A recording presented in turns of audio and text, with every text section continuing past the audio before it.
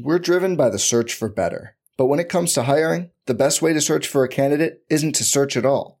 Don't search, match with Indeed. Indeed is your matching and hiring platform with over 350 million global monthly visitors, according to Indeed data, and a matching engine that helps you find quality candidates fast. Leveraging over 140 million qualifications and preferences every day, Indeed's matching engine is constantly learning from your preferences. Join more than 3.5 million businesses worldwide that use Indeed to hire great talent fast. And listeners of this show will get a $75 sponsored job credit to get your jobs more visibility at Indeed.com/Blue Wire. Just go to Indeed.com/Blue Wire right now and support our show by saying you heard about Indeed on this podcast. Indeed.com/Blue Wire. Terms and conditions apply. Need to hire? You need Indeed.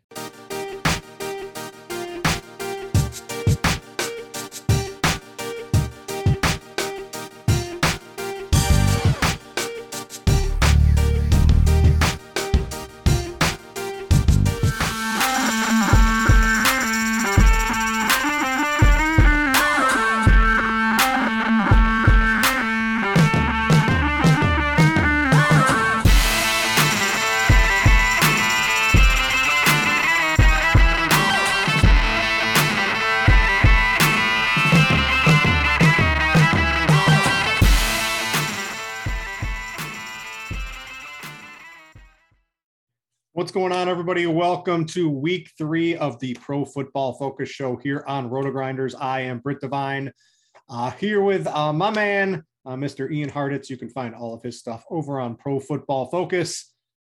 Ian, week 1, week 2, they're behind us. We're starting to get data.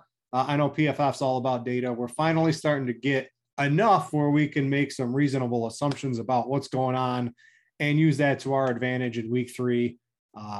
What's your cutoff? I think a couple of years ago, I used to like 4 weeks, but we're so like into the moment now. I'm willing to take 2 or even 3 weeks, maybe not as the gospel, but to assign some pretty good weightings to those nowadays. I've worked at a lot of companies, and usually the threshold where editors start, barking at you for using last year's stats is after at least 3 weeks, and if not 4, I think is when we really start looking into 2021 only. So that's kind of how I'm approaching it. But like you said, man, it's a hell of a lot better than what we were working with last week, where we just had to kind of adjust everything to a couple big blowouts on the slate. So finally seeing the numbers stabilizing a little bit. But yeah, I would say going into week 5, we'll be feeling really good and, better next week than now too. Yeah, well, let's get into this. We'll look at your mismatch manifesto. I've got it up on the screen here for anyone watching live, and I'll sort of go over it along with Ian in case you're listening on the podcast feed. All free this year. I pushed for that shit. All free. Oh, so you're a mismatch manifesto. You can get the free goodness over at PFF for Ian's article. Let's talk about explosion rate here. This is one of the big things you start off your mismatch manifesto every week. It's big plays. For both sides of the offense here. There's not a lot, right? I'm looking, blue's good. There's only one that's like really shaded blue. That's the Baltimore at Detroit in the run game. Do we really believe that? Probably not too much for Detroit here. What's some of the biggest advantages we can get this week in terms of expecting some big plays? And for those that haven't heard us break this down just real quick, the whole purpose of this article is to stop the two-way metrics for identifying, mismatches. It's always like, oh, we have the number 1 rushing offense versus the number 32 rushing defense. I've just combined those stats so that we can look at every matchup versus the other matchups and not have, a bunch of other numbers going around. So with that said, the quarterbacks set up to ball the hell out this week. Kyler Murray, Justin Herbert, Lamar Jackson, and Russell Wilson. And that is through the air. The Lamar part, I think, is particularly interesting because you look back, man, right about the time all of us canceled Hollywood Brown last year, and we just said, we're done with you in fantasy. He's done nothing but ball out. Last 10 games, at least 80 yards and or a touchdown every single time. I'm certainly not afraid of anyone in that Detroit Lions secondary. On the other side of things, Kirk Cousins, popping a little bit as someone that might have trouble creating some explosive plays against Seattle. That to me seems a little bit fluky. I think the game total and just the fact Seattle, has gotten off the hook, not facing, I shouldn't say not facing the best passing games. They played the Colts and they played the Titans, who, AJ Brown dropped 2 explosive passes that I think he catches 9 times out of 10 in that spot. So not too worried about Kirk.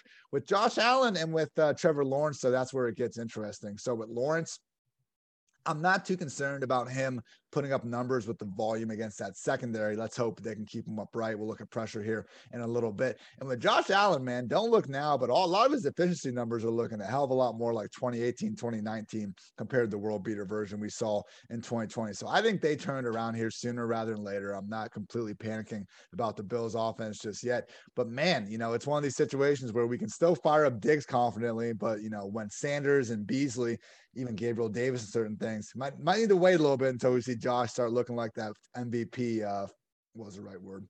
Second place finisher that he was last year compared to the guy we've seen so far in 2021. Yeah, Josh Allen, it's all about pressure with him, and the teams he's been playing against have been getting pressure. Washington can do that a little bit, but their secondary is a little weak. One of the things I like to do as the season progresses, I look at those team grades on PFF. That's like the extra super premium subscription you can get over there. That really tells you what's going on across the board at all the positions. And Washington secondary, not too great so far this year, at least as a grade, but they can get some pressure. We'll see how Josh Allen can deal with that. Let's go to down the article here.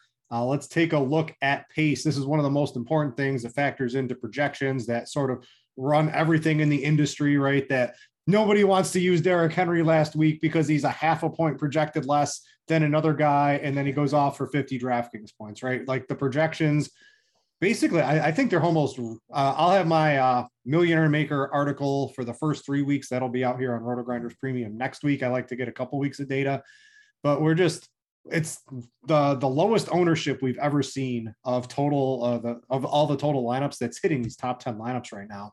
And it's because to me, it's really just projections have taken over DFS. And this is the year it's really become prevalent, and no one's really doing too many things different. So you've seen some really weird lineups hit towards the top. Pace is something that really factors into all those. This Buffalo, I was not expecting the Buffalo-Washington game to look like a shootout fest here, but that has one of the lowest combined seconds per play of the week here. We've got that Rams game that everyone's going to want a piece of. That one looks pretty juicy. And I see some games that might signal some alarms for some really high owned players this week. So what's the best and what's the worst going on here? Yeah, you said it with Washington, Buffalo. One of my many misbets so far in this short season was on that Buffalo over last week, because Miami was another team that has been really moving the ball quickly. I'd like to think they might have hit the over if Tua wasn't out after 4 pass attempts, but whatever. L is an L is an L. I do think Washington and Buffalo could be a sneaky shootout though with that. And if Taylor Heinicke just keeps playing great, man, I mean, really going back to last year, every quarterback with 100 dropbacks, this dude is somehow first in big time throw rate and turnover worthy play rate, meaning he's made the highest rate of just wild throws, and he's also not turned the ball over. So it's like if Jameis just didn't have any of the bad qualities that he currently and has had throughout his entire career. So it's a small sample, just like these numbers are, but everything from Heinicke has been good so far. Wouldn't be afraid of going with McLaurin or something as a contrarian play in that spot. Yeah, and the Buccaneers Rams, which we all know that game total is sky high for a reason as it is. Indy, Tennessee popping as the slower pace matchup, mostly because the Colts are just, grinding to a halt in a lot of these spots. We did see the Titans last week really get their play action back up and start doing some of the things that made them more successful in 2020. That was the big talking point after week 1, was how few times Tannehill dropped back to pass and play action. I'm not overly concerned with the guys on the Tennessee side of the ball, but anyone on Indy at this point, it's just really tough to expect them to go off in this spot. I mean, I was all over Jonathan Taylor last week, so maybe now that I'm off, he'll feel right about going off in this one, but certainly not looking like he'll have all that many plays to do so. And then, yeah, just that Bears Cleveland game where, I think we got a running back we both like on the Browns to potentially attack in tournaments. I think Justin Fields is still firmly in play in cash just for the rushing value, but also not a game that I wouldn't be against throwing a little cheddar on the under. Do you think they maybe move the offense a little faster with Fields under center? It'd help. You wouldn't, I don't know. That's something I might think next. Andy Dalton, his ADOT just so low. Fields can chuck it downfield. Maybe they open up the offense a little bit, but as a rookie quarterback, you never really know what they're going to do with those. But that's the problem. Like I see your argument. I think that'd be better for him. Or is Nagy going to say, "Oh, we want to protect him and just run as few plays as possible"? I don't know. Yeah, but pace. that Tennessee one, I know it's mostly on the Indy side, but if we're everyone's jamming in Derrick Henry, the rule of tournaments, and we should have realized this last week, you play Derrick Henry when no one else is, boom, right. you ship $1 million and you sort of fade him a little bit. Although it is a little bit different. He is catching a couple more passes this year. Fade him when everybody's using him will be an interesting conundrum in tournaments this week. Moving down to pressure rate. This is defensive versus offensive. You can find some things, maybe a DST, something like that you can use, or an offense that you might like, but you might not want to use because the defense might be, or the defense might be able to get some pressure on here. What are some pretty good mismatches we can try to exploit here? Yeah, Justin Herbert's looking like he's really set up well against the Chiefs. This guy has had 16 starts now. He's thrown for 300 yards or had 3 touchdowns in 14 of those games. Like, I know it's the Chiefs, but I don't know, man. Like, their defense hasn't looked very good at all this year. You know, they really didn't come close to stopping Baker or Lamar consistently. And Herbert, you could argue, you know, when he's at his peak, is really operating the best passing game among those 3 guys. So Mike Williams, Keenan Allen, Austin Eckler, I think all these guys are in play. And another game with one of the slate's highest game totals. And then also Baker and the Browns going up against the Bears. OBJ is back, not in that injury report, and there's not even a Jarvis Landry there to really take away the targets from him. So I know it's a little risky, but it's at least looking good with Baker having that time to throw. On the other side of things, Jameis just looking like he's going to be under a lot of duress against the Patriots. Maybe he overcomes it. Like this year, out of every single game grade that PFF has, in week 1, Jameis registered the 5th highest one total. And last week, he gave us the single worst graded game from a pure passing perspective of the season. So that's the Jameis experience. I appreciate it. Maybe Saints fans don't, but it sure does make for good red zone television. And then finally, Jacoby Brissett and the Dolphins are looking like they could be in trouble against Max Crosby and the Raiders. So only other point, I'm going to check the Bengals on this. Like, yeah, you see Ben having the fairly okay pressure rate, but just keep in mind with this, you know, it is something where pressure, I think, is more due to the quarterback a lot of times than the offensive line. That's like, I see people trying to start saying now that Carson Wentz, like, he's taking these sacks the first 2 weeks. The Colts offensive line is letting him down. He's taken at least 3 sacks in all but one of his starts going back to week 1 of last season. At some point, unless you're Russell Wilson or Deshaun Watson, one of these guys that can run around for ages back there and avoid the sacks, which Carson Wentz is not that guy, pal, that's when these guys are on the problem. So pressure, like all these things, you know, you want to add some context to it, and would just point out that a lot of times it is more of an indictment on the quarterback than the offensive line. Yeah, Raiders defense, Raiders in general, I don't understand. We'll talk about it in bets, but how are they just 4-point favorites at home? Just make absolutely no sense. They're playing great, man. Let's go to yards before contact. I've got this pulled up here. Running outside of like Derrick Henry and Dalvin Cook, you know, he's got a little bit of a questionable tag. I'm like Austin Eckler, Saquon Barkley's a little bit too cheap on the sites. I'm finding trouble at the running back position this week. There's not a lot of guys I want to use. Is there any hidden gems we can find here on the offensive line? I think looking at this Denver backfield could be interesting. They're not popping in a ridiculous amount in this metric, but I do think Javonte might give us some juice down the end, because right now only Nick Chubb is breaking tackles at a higher rate than Javonte Williams, and I just really love his price point to get off of the real chalky Clyde Edwards-Helaire. To be fair, Clyde is, popping as having a good matchup, man. I feel like it's, it's like that rookie of the year kind of Chet Stedman thing where he's asking for like one more chance. Give me one more chance, man. That's kind of where we are with Clyde at this point in Fantasyland. So I don't hate going down to Clyde and cash, but I think some other lineups I've been able to make, I just don't really want to worry about it. But I see why this is a spot that a lot of people are thinking Clyde finally gets it back together. The Buffalo backs, it's just going to be such a mess between Singletary and Moss, kind of hard to chase there. And finally, Saquon is popping off this chart with a great matchup. So just would say, people, like, quit doing the, take away Saquon's 41-yard run last week and how do you do? That's always been the way this guy plays, even going back to his Penn State days. He only has 40 yards until he doesn't, and then he's waltzing into the end zone from 60 yards out. So hopefully we'll see that on more than one occasion this Sunday. Final bad notes: Najee Harris and the Steelers, not looking great, but at the same time, still a home favorite that is going to see, 20 plus touches. So wouldn't fade him just because of this. Also wouldn't necessarily expect him to have, all sorts of big lanes to run through. And then Dave Montgomery going up against the Browns. Browns defense obviously improved from last year, even if they've been a little bit, hot and cold early. And I think the bigger issue for Montgomery, they still want to get him the ball. Like he's getting 15 to 20 touches per game, but it's similar to like Antonio Gibson, Jonathan Taylor, where we're looking more like an upside RB2, borderline RB1, as opposed to the locked in top 5 guy, because Damian Williams is staying really involved in the passing game. Like last year when it was just Cordero Patterson behind Montgomery, they just said like, okay, we'll give you like 10% snaps per game. Montgomery, you do everything else. This year, it's more of like a true RB1, RB2 instead of the entire Montgomery takeover. Did you just talk bad about your boy Cordero Patterson? I love him, man, but this happened this week. It happened last year. People get all up in arms over him on the waiver wire. And it's like, yeah, the dude's great, but he's not going to keep making this much happen out of 8 to 10 touches. Maybe he will. I'll be happy when he does, but man, you guys separate love from the job, Britt. You know that. Let's go to combined pass yards per drop back. These are, maybe you can get some bigger plays and you can sort of see, right, like at Chicago at 12.1 yards per drop back. That's probably not going, that's going to juice up maybe a little bit, right? Once Justin Fields in here, but this can give you some insight into sort of like the explosive plays, just games that could generate a lot of offense. What are some games like that? And then maybe a couple offenses that could struggle.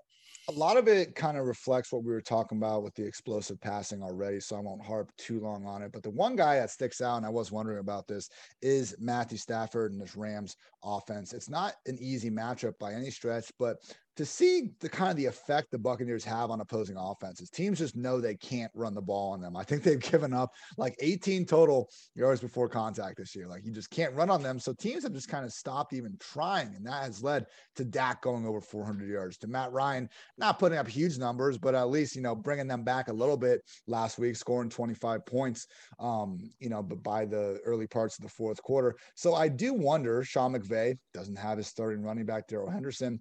Could we see Matthew Stafford just drop back to pass 40 to 50 times and continue to condense everything around Cooper Kupp and Robert Woods? Because if that's the case, man, even Higbee too, maybe, looking on the Rams side of things for the stack could be the fun way of getting exposure to this game, because, I need to make sure I'm in line with the ownership stuff, but I just feel like a lot of times people are going to be attacking the Tampa Bay side of things a little bit more than the Rams, and for good reason. I mean, the Buccaneers are definitely, I think they were underdogs to start this game, which surprised me, but I think everyone would agree, top ranked team in the NFC, if not the entire NFL. But from a pure volume standpoint, man, if that game just ends up going to Tampa a little bit early and we get Stafford and company in comeback mode for a change, instead of just playing with these multiple touchdown leads, I mean, Cooper Kupp's pretty much already hit his ceiling regardless, but I think this could be how we see Woods, we see Higbee, maybe even Van Jefferson, who's down there, after coming off his 90% snap game as a popular sub 4K guy.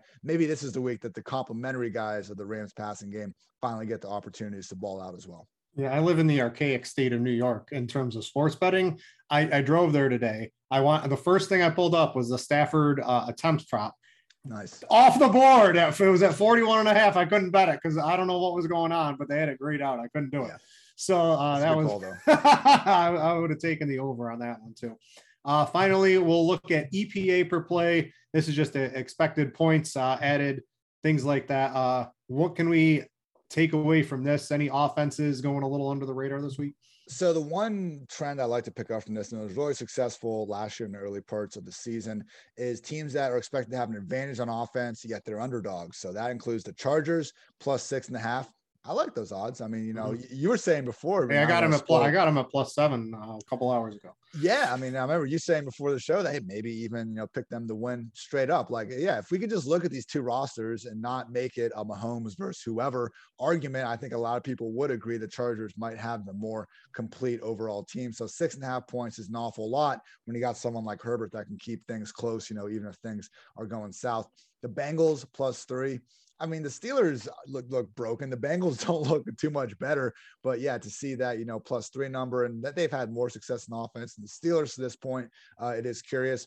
Rams +1, that's just a tough game. I can see how it's a stay away, but at the same time, unless we are expecting the Buccaneers to go 17-0, this kind of adds up as a game that could be a little problematic for them. And then, which will be one of my bets, is the Eagles +4 against the Cowboys. Like, I just feel like if you are a competent offense and you're being given more than 3 points against the Cowboys, like, you just got to bet on that team, because as much as Dak and company can keep up and score with anybody and keep the game close on that end, I also think the Cowboys defense, with all due respect to Micah Parsons, who's been playing great at a defensive end, not quite the type of group that's going to hold anyone off the scoreboard for all that long. All right, that's going to wrap it up for the Mismatch Manifesto. If you want to read through it and really get some ultra in-depth stuff, Ian has made it free over on Pro Football Focus. You can check that out all season long. And if you want to get some of the higher tier stuff, I think they have a tier at like $39.99, gets you a lot of info.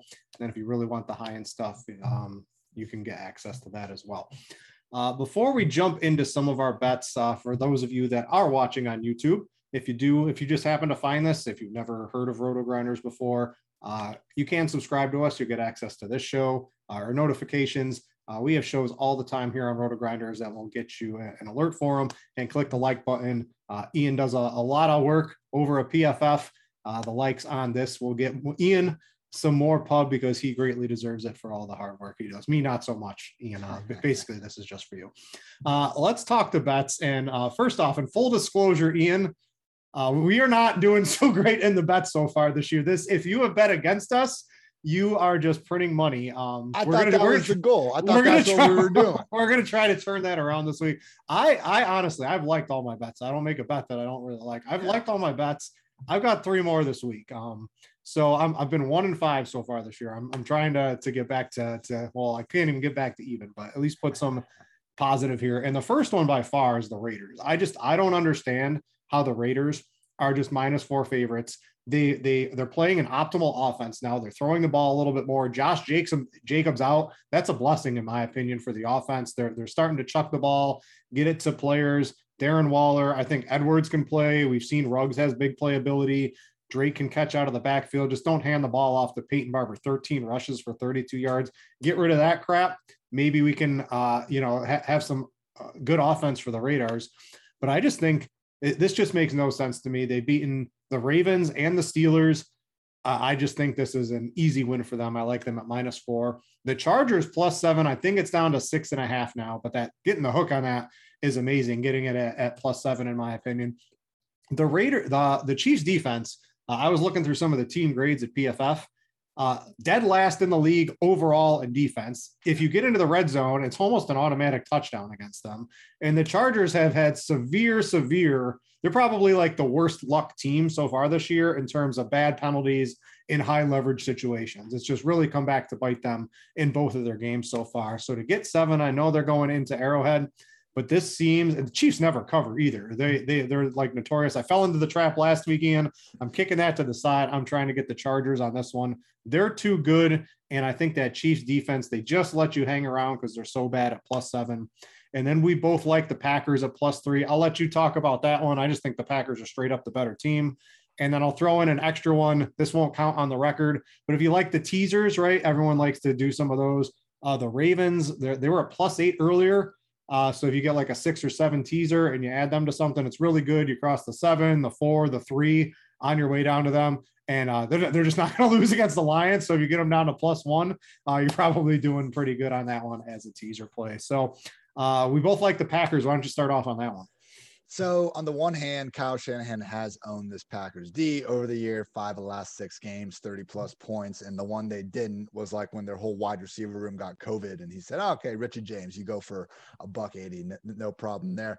With that said, though, yeah, like I don't see, I guess, the reason why we should be giving the 49ers this much of a benefit of the doubt when we're still looking at Jimmy G versus Aaron Rodgers at the end of the day. And as bad as week 1 was for the Packers, I thought their performance against the Lions in week 2 was better than what the 49ers managed to put forward against the same squad. So for me, it just comes down to Rodgers versus Jimmy G over most else. And I think they will have that matchup. And look, like the past 49ers defenses that I think gave Rodgers a little bit more problems, with all due respect to Nick Bosa on that defensive line, that secondary used to be a lot better than the current state it's in right now. So Devontae Adams, hasn't found the end zone yet. Wouldn't be surprised if we see him going in across the goal line multiple times come Sunday night. Sticking to the primetime games, I like Philly plus 3.5, plus 4, wherever you can get them. Talked about that there at the end of the manifesto. But basically, like my concern for Jalen Hurts after week 1 was the offense looked great, but his average target depth was like 3.5 yards and one of the lowest of the leagues. Last week, he showed he can throw downfield, and he's willing to. He had Quez Watkins on like a 90-yard catch and run. And then he also threw a touchdown to Jalen Reagor that unfortunately got called off the board because he stepped out of bounds just barely. But that was a 40-yard dime down the sideline as well. So if Hurts can really bring that deep ball into play, which I think he can, and he proved that last week, now he's the sort of quarterback that can force defenses to have to guard every square inch of the field. I don't trust the Cowboys to limit them enough. So I think Dallas deserves to be favored, and I think they win. I think Philly can keep that to a field goal or less. And finally, the New York Giants at -3, man, like they're 0-2, but without that freaking offsides that I don't know. I'm sure you saw that kind of viral replay after. Kind of looked like Dexter Lawrence just got a good jump off the ball. I feel like that's being priced in a little bit to more of this. I mean, we were doing like a rehearsal today at PFF for our Sunday show and just talking about the 0-2 teams that like are truly bad and whatnot. And to me, the Falcons are like the worst of the worst, maybe other than like only the Jaguars when you're looking at some of these squads that have just been struggling. Like at least with the Giants, Daniel Jones has been playing really good, grading out as one of PFF's top passers. He's throwing downfield more this year. It's not his fault Slayton dropped that ball last week and he had his 60-yard touchdown run wiped away by a pretty questionable call. Saquon set up well. We got Jason Garrett, the clapper, orchestrating things, which is always a little bit scary. But for me, it's a matchup where the Giants are significantly better, or at least have been through 2 weeks, on both offense and defense. Where I look at the Falcons, we know their defense is trash, and we know their offense is big time struggling with Matt Ryan looking like a shell of himself without Julio Jones at this point. So, I just think this one probably should be closer to 5 or 6 if we didn't have this, just Daniel Jones, Jason Garrett stench on this Giants team. Yeah, total defense grade through 2 weeks, Falcons 28th over at PFF. That trails only the Jets, the Jaguars, the Lions, and as I mentioned before with the Chargers, the Kansas City Chiefs dead last in team PFF grade defense. So those are a couple of bets. Ian, hopefully we can fare a little better. I do have money on all of these, by the way. I went before the show today because I had a little extra time. So, man, I talked about the Seahawks parlay. Oh man, that killed me. I had a nice one going too. Yeah, that one was. I had another one that didn't have the Seahawks, and I managed to. I got lucky on the Cardinals beating the Vikings. Like that shouldn't have worked. So I was going into Sunday night. It was a 7-1 parlay, and I just needed the Chiefs to win, and I was so close. I decided to hedge like a gardener, and I'm happy I did because the Ravens ended up winning that. But I remember just sitting at that, and I was like, I can't think of one reason why the Ravens could beat the Chiefs. And I was like, well, look at the rest of your bets, Ian. Like, what's giving you this confidence in the first place? So I decided to make the evening a little bit less eventful, and I'm happy I did. All right. Before we get into some position by position cash and tournament talk, I need to tell you guys about a different way to play DFS, and that's over at Jock Market. Stop throwing your money away. It's time to check them out. The app where daily fantasy becomes a stock exchange. Buy and sell players in real time for real money. If you download it now, you get a 100% deposit match up to $50 using promo code Grinders, and that money is available immediately, right? So if you deposit 50, you get another 50. You got $100 to play with. And get this, if you don't turn a profit in week 3 in your first market as a new user, Jock Market will cover your losses up to that $100. So if you can deposit 50, you get 100. If you risk it all on a guy and he has a bad performance, you will get refunded. So my tip for you on this would be try to pick some long shots. It's a free bet. That's what you want to do with your free bets. If you got a shot, try to do it. Check it out. I tried it out in week 2. I enjoyed it. I've played it on week 3 already, and I will do it again on Sunday. It's a fun little game. That's use promo code Grinders for 100% deposit match. And check it out. That's Jock Market, JOCKMKT.com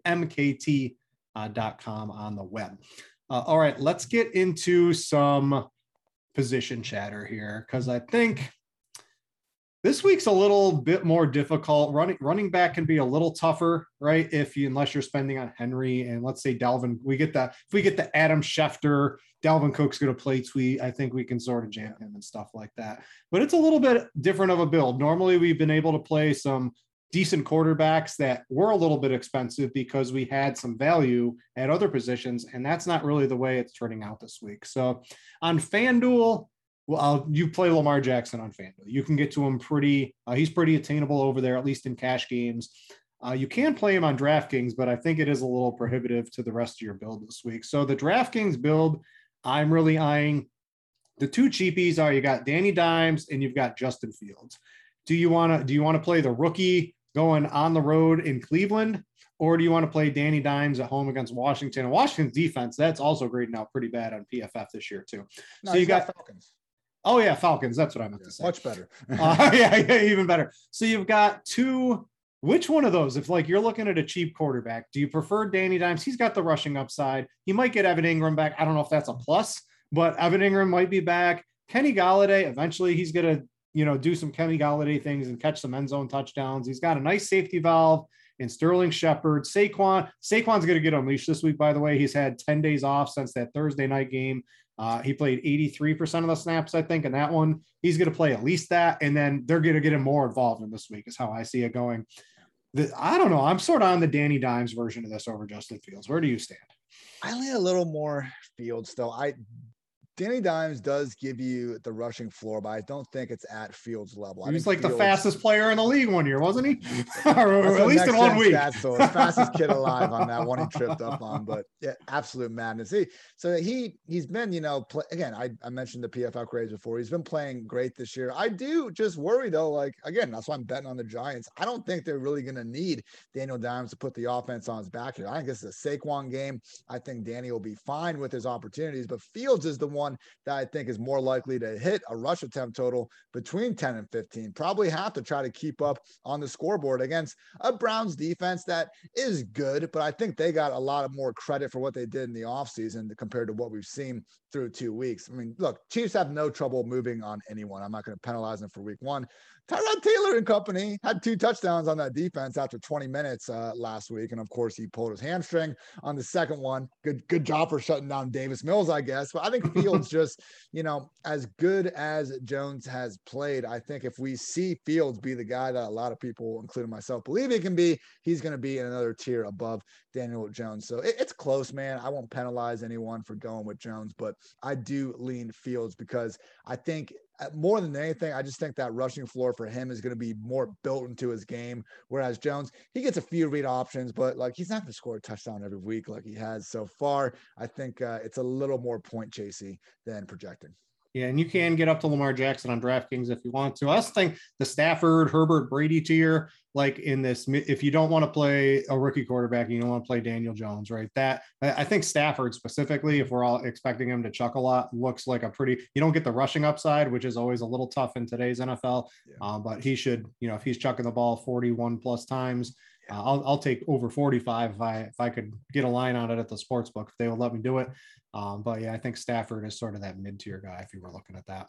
Tournaments, it's a little, you've got Goff, and you told me not to laugh, but like he's going to be chucking the ball. I got Trevor Lawrence, right? We're both just taking a couple of garbage quarterbacks that are going to be having to play catch up, because last time I checked in the scoring rules on DraftKings, fourth quarter yards and touchdowns, those still count for us, Ian.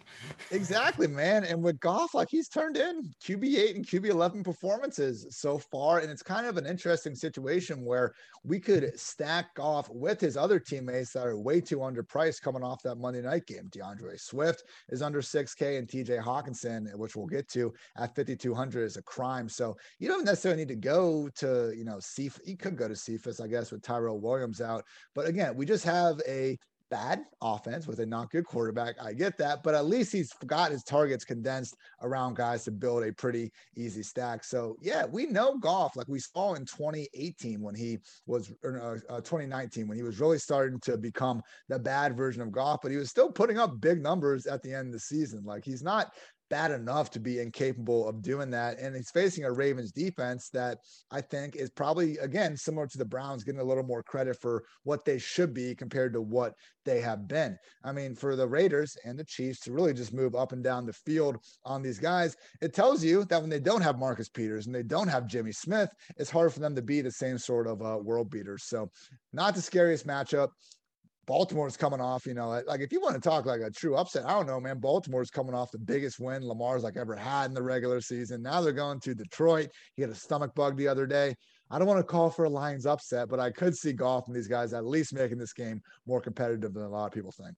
Yeah, you know who else has a condensed target tree now that your boy James O'Shaughnessy he's out? It's going to be Trevor Lawrence. I was almost out. Oh my God, man. He actually caught like a 25-yard pass on one of his 3 snaps. I wish he would have given me the goose egg, because if he would have given me the goose egg, I could have been like, oh, that's what I get for, going for a sub 3K tight end. But he was like, oh, look, here's an explosive pass play. So you were right. But then you were going to get there. I feel like you were going to get there with him last week.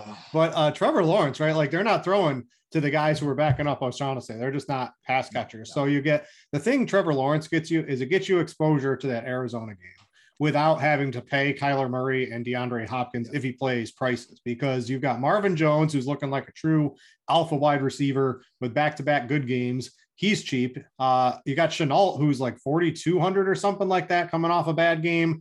Shark still has massive upside. He had the week 1 was great, but week 2 was sort of a letdown. He's a little bit more expensive, but it gets you exposure to that, and garbage points are going to count. I'm expecting Arizona to win that game. And, Cliff he just lets teams hang around, and they're going to, Arizona's going to win, but this could be like 34-28. And if you get the opposite side of that game for cheap, that lets you get the Derrick Henry, that lets you get a Devontae Adams or a Calvin Ridley or a Travis Kelce into your lineup. That just gets you a stud player elsewhere. So he's someone I'm looking at in tournaments this week. Moving over to running back, at least for cash, I think you got Saquon Barkley on both sides. FanDuel at 6K, definitely. DraftKings is 6,500. I still even think that's probably a almost must-have in my opinion. I'm expecting after the 10 days, he played on Thursday last week, played a lot of snaps. His usage, and he's going to get the snaps, but now he should get the usage, in my opinion. And that goes really hand in hand with the ease him in plan that the Giants has had. I think they played it smart, let him loose this week. He's a little bit too cheap. On the high end, you can fit a Derrick Henry or a Dalvin Cook in this week. Let's say, Ian, if we get Adam Schefter tweets out Saturday night at 11 o'clock, Dalvin Cook expected to play, no limitations or anything like that. You playing Dalvin or you playing Derrick Henry this week? I think I'm still going Henry, man. Like his situation, it's not the same. We might see 70 points scored environment as Dalvin's in, but it's also a home favorite. And as you mentioned, in passing before, like for him to have 6 targets and 6 catches last week, like that is pretty darn significant. So I know Mike Zimmer earlier in the week kind of suggested that if Cook's going to be active, he's going to get his usual workload, but man, if it's that close between the guys, it's only an extra 400 to get up to Henry. I just think I'm going with the big dog. Yeah, I'm debating that in my head. It's only 200 more. Yeah, I guess I got to see what the tweet is that comes out if we get one at all. And the one thing about playing Dalvin Cook too is that if there is no information, you get the out to Alexander Madison. You just got to leave yourself some salary room to swap. And Madison is a little bit different than Cook. He doesn't get the passing work, so you will get. I forget who their third string or whatever will come in on some pass plays. But if the Vikings are in the game and competitive, you will get a really nice workload. How do you guys' ownership projections have the difference between them right now? Because I've been seeing Dalvin as the one with almost twice as much as Henry. Let's see. So on DK, we've got, let me refresh. We've got Chris Carson currently as the highest projected on running back. I don't know if that's going to hold true. It is a nice price point on Carson. I can certainly get behind that. But we've got these usually come in. They're always a lot more accurate on like Saturday night, Sunday morning than they are on Friday. But we've got Cook at 17 and Henry at 16. So basically, and Saquon at 16. I think Saquon's probably going to end up the highest on, if you ask me. Like if we end up seeing a pretty large disparity between Henry and Cook, I'll take the lower owned guy and just kind of try to, leverage it that way. But all else equal, I think I would go Henry because we can go I think you can actually jam Henry and Cook in there with Fields, Mooney, you can get Laviska Shenault down there, and some other guys we'll talk about. But I don't mind just going a little bit cheaper off Dalvin to get Austin Eckler in another high scoring matchup. He's gonna have the only reason why Eckler in the first week he got the goal line carry, he got the short touchdown. Second week he got the 9 catches, and he was showing off that part of his game. One of these weeks he's going to combine those, and he's going to be like the overall RB1 of the week, and I don't see why it couldn't be this spot. So most of my cash, just lineups I've been tinkering with so far with Fields. I like going up at running back this week and then going a little more down at receiver, because I just, you said before, like in the running back position, once you get down really under 6K, it's just few and far between guys you're feeling great about. Yeah, the Clyde Edwards-Helaire conundrum. What's the final word on there? Because both teams, the Chiefs want you to run the ball, the Chargers want you to run the ball. But I don't know. Are the Chiefs going to run the ball when they have Tyreek Hill and Travis Kelce? It seems a little counterproductive when you can throw the ball with Patrick Mahomes, then getting Clyde Edwards-Helaire. And there's some, you go to PFF grades, Helaire, horrible this year. One of the worst, if not the worst running back, according to PFF so far this year. I don't know. What are we going to do with him? It's just DraftKings playing games with the pricing on this. What's our best case with Clyde at this point? Because the dude's got 3 targets in 2 games, and we know the rushing efficiency isn't great. I just don't know if we run this game back 10 times, is he going to clear 20 touches in one of those potentially? I don't think we have big enough upside here to really warrant going after the dude with over 20%, probably likely ownership here, regardless of the site you're on, particularly DraftKings. So I know he's cheap. He's probably going to beat that price point, but man, especially in tournaments, I'm just going up $100. I'm getting Javonte Williams, who I think is better. He's got the better matchup, and the touch projections are a lot more similar than a lot of people think. And honestly, man, I know it's if we want to talk about, if we say Clyde doesn't have this 2 touchdown, 100+ yard upside, why not go up $100 and just get James White and take our 6 receptions we're going to get? Play off Lenny. I might play Lenny. Lenny's fine too. I don't think Clyde, as much as there aren't a ton of options under 6K, like we were saying, I do think we just kind of named 4 of them, and Fournette, White, Williams, and Clyde. And I don't think Clyde, especially given all the freaking ownership attached to him, really warrants going for it. So I'm going to be fading him, I think, more than most people this week. Clyde Edwards-Helaire, according to PFF so far. This does include the Thursday night game, I believe.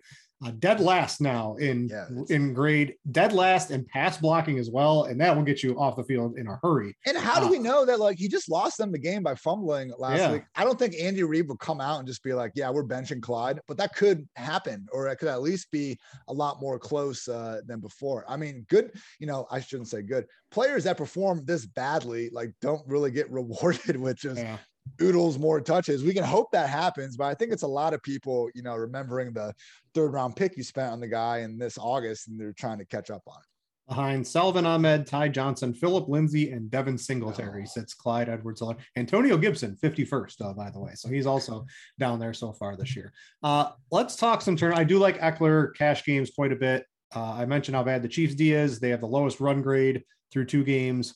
Lowest defense in general. And if you get into the red zone, you score touchdowns against the Chiefs more than against any other team dating back to last year. So that red zone offense or red zone defense for the Chiefs, just really fantasy friendly. Tournaments, I think we both landed on the same guy, and it's really tough. So unless you're doing unless you're just playing an off the board 3 to 5% on guy, you mentioned James White, just like a guy who could randomly get there with 6 or 7 receptions. He gets into the end zone. If you're not doing that, I think maybe you're paying up to Chubb. We saw in the first game that was a little bit more competitive than the second game.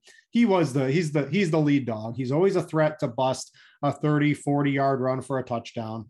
Nobody's going to be using him. We've got him at 3% currently right now because everyone's going to we're chasing Derrick Henry. We're going to play Dalvin Cook.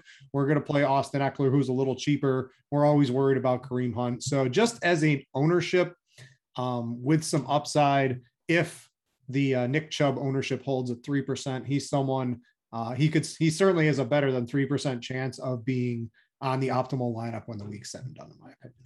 Love it. A lot of the same reasons I was on Jonathan Taylor last week. Didn't work out. Would have been nice if one of his, 90 carries he had inside the 5-yard line went for a touchdown, but beggars can't be choosers, I guess.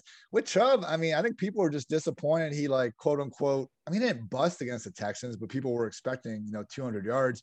He had 12 touches. He had 90. That's what, on the games, they blow teams out. They give 50-50 splits, but on the games where it's close, it's Chubb that gets the majority. Chubb pulls away more. No, you're 100% on it. And again, it's just looking at that top spot. We're not worried about the complete upside blow up factor thing like Clyde. We know Chubb with 2 big carries can get over 200 yards and have just these bonkers games. It's just a matter of him getting those touches for it. So yeah, love the Nick Chubb call. And then I said it before, just to get off of Clyde, go up $100 to Javonte Williams at 4,900. As hard as it can be, man, and we talked about this last week, I still think going back to the well in tournaments with the cheaper running backs and more expensive wide receivers will just naturally open you up to more contrarian lineups, because it's a lot easier to save money at wide receiver with the 3K price floor as opposed to running back at 4K. So as tempting as it is to get up to your Henrys and the Cooks and stuff, I think if you wanted to go Javonte and Lenny, Javonte, James White, even not Clyde, but is there another guy down here? Nyheim Hines, potentially. Mike Davis is sitting there at 5,100. I think there are enough cheap guys to look to that could, again, still give you some upside and also just really differentiate your lineup. All right, let's move to wide receivers. A couple guys here, at least in cash games. So one, Robert Woods, Bobby Trees, whatever you want to call him. He's back to an every snap player after not really doing so in week 1. And against the Buccaneers, they should be expected to pass the ball quite a bit. He's just too cheap because the production hasn't been there. That's going to bounce back at some point too. So I think he's a lock on both sites for me. On DraftKings, Cooper Kupp is just getting wide open touchdowns. It's not going to happen every week, but he's clear. He looks to be the wide receiver 1 on that offense, at least for now. FanDuel jacked him up a little bit. I still think you can maybe get him over on FanDuel, but on DraftKings, he is certainly in consideration. I think he's 68 or 6,900, something like that. You can probably get both of those guys. And I don't normally play wide receivers from the same team on a cash game, but just when you look at what teams do against the Buccaneers and how good Matt Stafford's been, that is something that does make some sense. I like Marvin Jones, wide receiver 1. He's 4,900. I would definitely play him over Shenault if you can get up to that. I just think the touchdown equity, the longer play equity is certainly in his favor over Shenault for just a couple $100 more. I would certainly do that. And then you got, maybe with Antonio Brown, you can mix in the Chris Godwin, someone like that in the mid tier. It seems I'm not getting all the way up to the high end, sort of like the mid tier with that Marvin Jones prices. He should be 5,900 in my opinion. So he's probably someone I'm definitely going to have. I'm probably going to have Robert Woods, and then just trying to figure someone that fits in the rest of my builds and as my wide receiver 3. You like the Bears, it looks like here. If I'm going with Fields, I do think A-Rob at 6,200, or if we're really paying up, now you can get Mooney down to lower 4K range. So for those just looking at Fields' passing box score last week, it wasn't good, but just realize A-Rob dropped a 30-yard touchdown that hit him in the breadbasket, and Mooney dropped maybe Fields' most impressive throw of the day down the sideline. Kind of counterintuitive to be talking up receivers, bringing out their drops and stuff, but just realize, as much as I want to talk about Fields and playing him as using Jalen Hurts and Taysom Hill and these guys with the high rushing upside, Fields' upside as a passer is, levels above both those guys. We're just doing it for the floor of the rushing. So I think, we don't need to treat him like this Taysom type guy where we don't know if he's going to throw for any yards. That's why I'm still fine going with Robinson and Mooney. Yeah, love the Marvin Jones call. He is their number 1 receiver at this point, just far too cheap there. I think if you can get up to Godwin, that's fine as well. So yeah, again, if you want to go all the way up at RB, I don't hate the idea, man, of just going with Mooney, with Marvin Jones, and then even a little bit down to Laviska Shenault, who I get it. You see negative yards in the receiving box score. It's hard to really make that into anything good, but the shoulder isn't an issue. He's been practicing in full all week, and he's still someone that's looking at 7 to 8 targets. And I do think he's talented enough to potentially make more out of those than most. So I want to throw in real quick. So some injuries have popped up, and you noted on here. So I want to go over a couple of things that have come out while we're doing the show. That's a good time about this time frame as we actually get to talk about them. So Deontay Johnson's out. Looks like he's not going to play. So maybe you can talk a little bit about the Pittsburgh wide receivers. And I've got a quote here from Who was it from? Oh man, I just lost it here. I'm scrolling through Twitter. All right, so this is from Mike Zimmer on Dalvin Cook. He said Dalvin Cook is doing much better and got some work in today after being a DNP Wednesday and Thursday.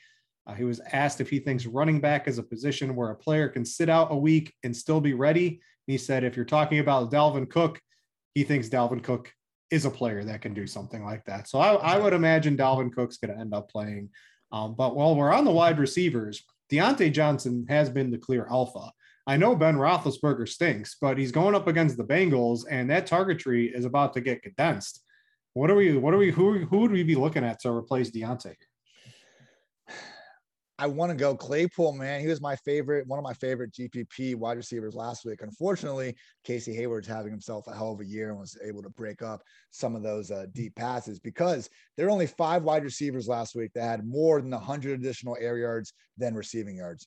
Devontae Smith, A.J. Brown, Marvin Jones, Marquez Valdes-Scantling, and Chase Claypool. We can call them prayer yards when they're coming from Big Ben, I guess, at this point. But Claypool, to me, we saw him have how many games? I think it was 3 with multiple touchdowns. He got 4 in that one game last year. That was nuts. We know he has this blow up potential, and he might just get the Eli Apple treatment on the outside. Like if there's one corner in shadow coverage we want to target this year, it is Eli Apple. And I think Claypool might just find himself in that matchup. But could Juju end up getting a lot of Deontay's more quick hitting underneath stuff? I guess that's the question. But to me, Claypool is the most talented receiver in this offense when Deontay is sidelined. So I'm happy to scoop him up at 5,800. We'll see though, man. If the ownership agrees with me, and now we're seeing, 20% versus 5%, then I probably shift over to Juju. All right. Eli Apple looks like he's one of the lowest graded cornerbacks on PFF so far through Dugan. I think it's been that way for a while for Eli Apple. So Rashad Breeland too. He's another guy we want to talk about, I guess I'll just start here. Are we having AJ Brown wide receiver 1 in a GPP season? I guess this is a different game, but I know AJ Brown's your dude. So I guess what I like to do in tournaments for wide receivers, it's the best spot to get leverage on the field. So if everyone's jamming in Derrick Henry, right, because everyone likes him and we're going to chase his game, why not try to take some of the wide receivers in that game? It was Julio Jones last week. I know AJ Brown's dropped a couple big plays this year. If he holds on to those, home favorite against Indianapolis, we got Carson Wentz is going to be hobbling around out there with 2 bad ankles, it looks like. A couple of short fields, a couple extra touchdowns, maybe instead of a Henry week in tournaments, you get AJ Brown. I like him in a GPP. I like the Minnesota wide receivers because, again, if everyone's playing Dalvin Cook, maybe he re-injures himself. Maybe something like that happens. We can get the Minnesota wide receivers have been great leverage plays all season because no one really wants to roster them. A couple other quick ones. Mike Williams over Keenan Allen. They're pretty much, at least in target share, sort of the same player. And I don't know. I think Mike Williams probably has a little bit more touchdown equity than Keenan Allen in this new offense. So if you were looking at playing Keenan in that, you could swerve to Mike Williams. And instead of Saquon Barkley, who I think is going to be the most popular running back on all sites, maybe take a look at Sterling Shepard or Kenny Golladay in the passing game to get a little bit of leverage. One of the best positions to get leverage on the field is definitely a wide receiver. Yeah, I mean, I would say the one guy that I remember last week, we're talking about how the Mike Evans, his bounce back felt inevitable. And for this week, I think DK Metcalf fits that bill. Like some people over the years, it pissed me off. They would try to say Patrick Peterson was shutting down Metcalf. And it was like, no, Russell Wilson is not giving him more than 4 or 5 targets per game to deal with this because he probably has nightmares of playing Peterson a decade ago. The current addition of Peterson, who first of all doesn't shadow to begin with, so it's not like something we need to worry about, along with Rashad Breeland, might be the worst 1-2 punch at corner in the league. This year, they have been targeted 19 combined times, 15 catches, 266 yards, 5 touchdowns. Neither defender has got a hand on the ball yet. We don't have a pass breakup out of those 19 chances. So Metcalf, lock it again. Guns a-blazing here in this just dream matchup. Agree with a lot of the guys you were talking about. I do think if you want to go a little bit cheaper, Claypool with Deontay out, mentioned that. KJ Hamler at 3.6K. Like I understand Tim Patrick got the touchdown last week, but we got Teddy Bridgewater now fifth or sixth highest average target depth in the league, actually throwing downfield for the first time ever. Courtland Sutton leads the league in air yards. He might continue to do so, but there might also be room sporadically for a second guy in this Denver passing game to pop off and have a big game. And looking, at the lower parts, I see the ownership's been changing. I guess actually not too much. KJ Osborne's getting a little bit more hype than I think he should. People like Mecole Hardman up there a little bit more. Van Jefferson, a little bit cheaper than Hamler. I just think Hamler this week has as much upside as the other 4K receivers, but we're not getting the usual high-end ownership with him. So if you really want to go down and save money, I would go with Hamler over some of these other guys. You mentioned Teddy Bridgewater and the whole quarterback carousel. The Jets, unsurprisingly, look like the foolish team. They jettisoned Sam Darnold, and he's been ripping it up, undefeated. The Panthers jettisoned Teddy Bridgewater, and he's doing great. And the Jets just stuck here with Zach Wilson seeing ghosts against the Patriots, just like Sam Darnold used to here. So Jets going to jet, and I'm glad Teddy Bridgewater and Sam Darnold are both having good seasons so far. Let's move to tight end. We'll wrap this up here. At least for cash, you can definitely get to a Waller or a Kelsey on FanDuel. I think that's probably in your best interest over there, although you could play Hockenson on FanDuel as well. But on DraftKings, because TJ Hockenson played in the Monday night game, he did not get the price bump. So he's sitting there at, I believe, 5,500 on DraftKings, and it's really hard to argue with the target share that he's getting there. Sure, his touchdown equity isn't as good as Darren Waller or Travis Kelce, but he's also on DraftKings $2,200 less than Darren Waller and $3,000 less than Travis Kelce. And with the amount of targets he's getting every game, the projected game script, right? I think I know I certainly like Baltimore to win that game. We've seen what Jared Goff is doing without Tyrell Williams. It's TJ Hockenson. It's Quintez Cephas. It's a couple of drop off or a couple of, screen passes to the running backs. That's their entire offense right now. So I do like that TJ Hockenson price on DraftKings. You can play him on FanDuel, but I think you're probably a little bit better off getting to a Waller or Kelsey for that ultimate touchdown, 15 target type of beast outcome that those two do provide. Who are you looking at for here? I know you've mentioned if you go, you always like the cheap tight end. And I do agree with you. I think he's more of a tournament play, but you got Gerald Everett playing a ton of snaps, and it's not always going to be Lockett and Metcalf getting these deep bombs. Dude, 87% of the Seahawks air yards have only gone through Metcalf and Lockett. Like, that is going to shift a little bit to someone else. And it might as well be Everett, who in the first week he got the touchdown, so everyone was happy about that. Second week, he only caught, might have even goose egg. I'm not sure. He didn't have a good game by any stretch, but his snap rates and stuff and his routes actually went in a positive direction. So Everett has a chance to still be this passing game's number 3 option in weeks where they're actually forced to throw the ball enough to even get the third option involved in the first place. So yeah, I think Everett is the cheapest tight end you can go at 3K. Getting off of Hockenson, though, is going to be so hard in cash games. Again, just egregiously he'll be over 6K next week as long as his usage persists, just a Monday night discount. I would say, though, on the other side, man, this could be a great leverage opportunity with Mark Andrews. Mm-hmm. Got to see, just how much other people are expecting this bounce back. But man, like, he's now gone, I think, 6 straight games without scoring a touchdown. It's his longest stretch back to his rookie year. The Ravens have 58 million reasons to make sure that this dude is going to be happy with his role and everything. Credit Hollywood Brown making all sorts of plays, but I do think Andrews is still the projected receiving touchdown leader in this offense. When we're going through the manifesto, just everything for Baltimore through the air was, bright blue and looking good for them. So I think Andrews at 5K, some decent leverage off of Hockenson. And then only other guy I'd really bring up is Austin Hooper at 3,600. I was looking at him a little bit more earlier in the week before it was seeming like OBJ is definitely going to be out there. So it's tough in Cleveland because Bryant, Njoku, and Hooper, any one of them can kind of score a touchdown during any given week. But I do think with Landry out of the picture, maybe we see Hooper start to be relied on a little bit more as a number 2 option in this passing game. Yeah, you're going to see a ton of 2 and even 3 tight end sets out of the Browns this week. That's just what they're going to do with the injuries they have a wide receiver. A couple other guys, I think Pitts is still fine, getting a ton of targets. If we like Danny Dimes and we like a couple other, we like Saquon and we like that offense to score points in tournaments, Pitts, we've been using him for 2 weeks and he just hasn't gotten in the end zone. If he would have, he would certainly have a higher price and he's getting the target share. He's playing the snaps. I like him. And then while everyone's playing Kupp and Woods out of the Rams offense, Higbee had a sort of a letdown week after playing nearly every snap week 1. Didn't really have too many fantasy points in week 2. What do we do in DFS? If you suck for us in week 2, we don't play you in week 3. So look for Tyler Higbee to have some low ownership while playing basically nearly every snap in a game the Rams should be throwing just about every snap. So I like Higbee as a way to get some different exposure to that game. Ian, I'm going to call it a wrap for this one. Thanks to everyone for checking us out, both live on YouTube and as well as the podcast feed. We do really appreciate that. And if you want to subscribe to the RotoGrinders podcast feed and you're not already listening to it, it is the RotoGrinders daily fantasy football feed. Subscribe to that. You'll get access to all of the football shows we do here on RotoGrinders. Ian, until next week, it's been fun hanging. I'm Britt. Thanks for watching, everybody, and we out ya.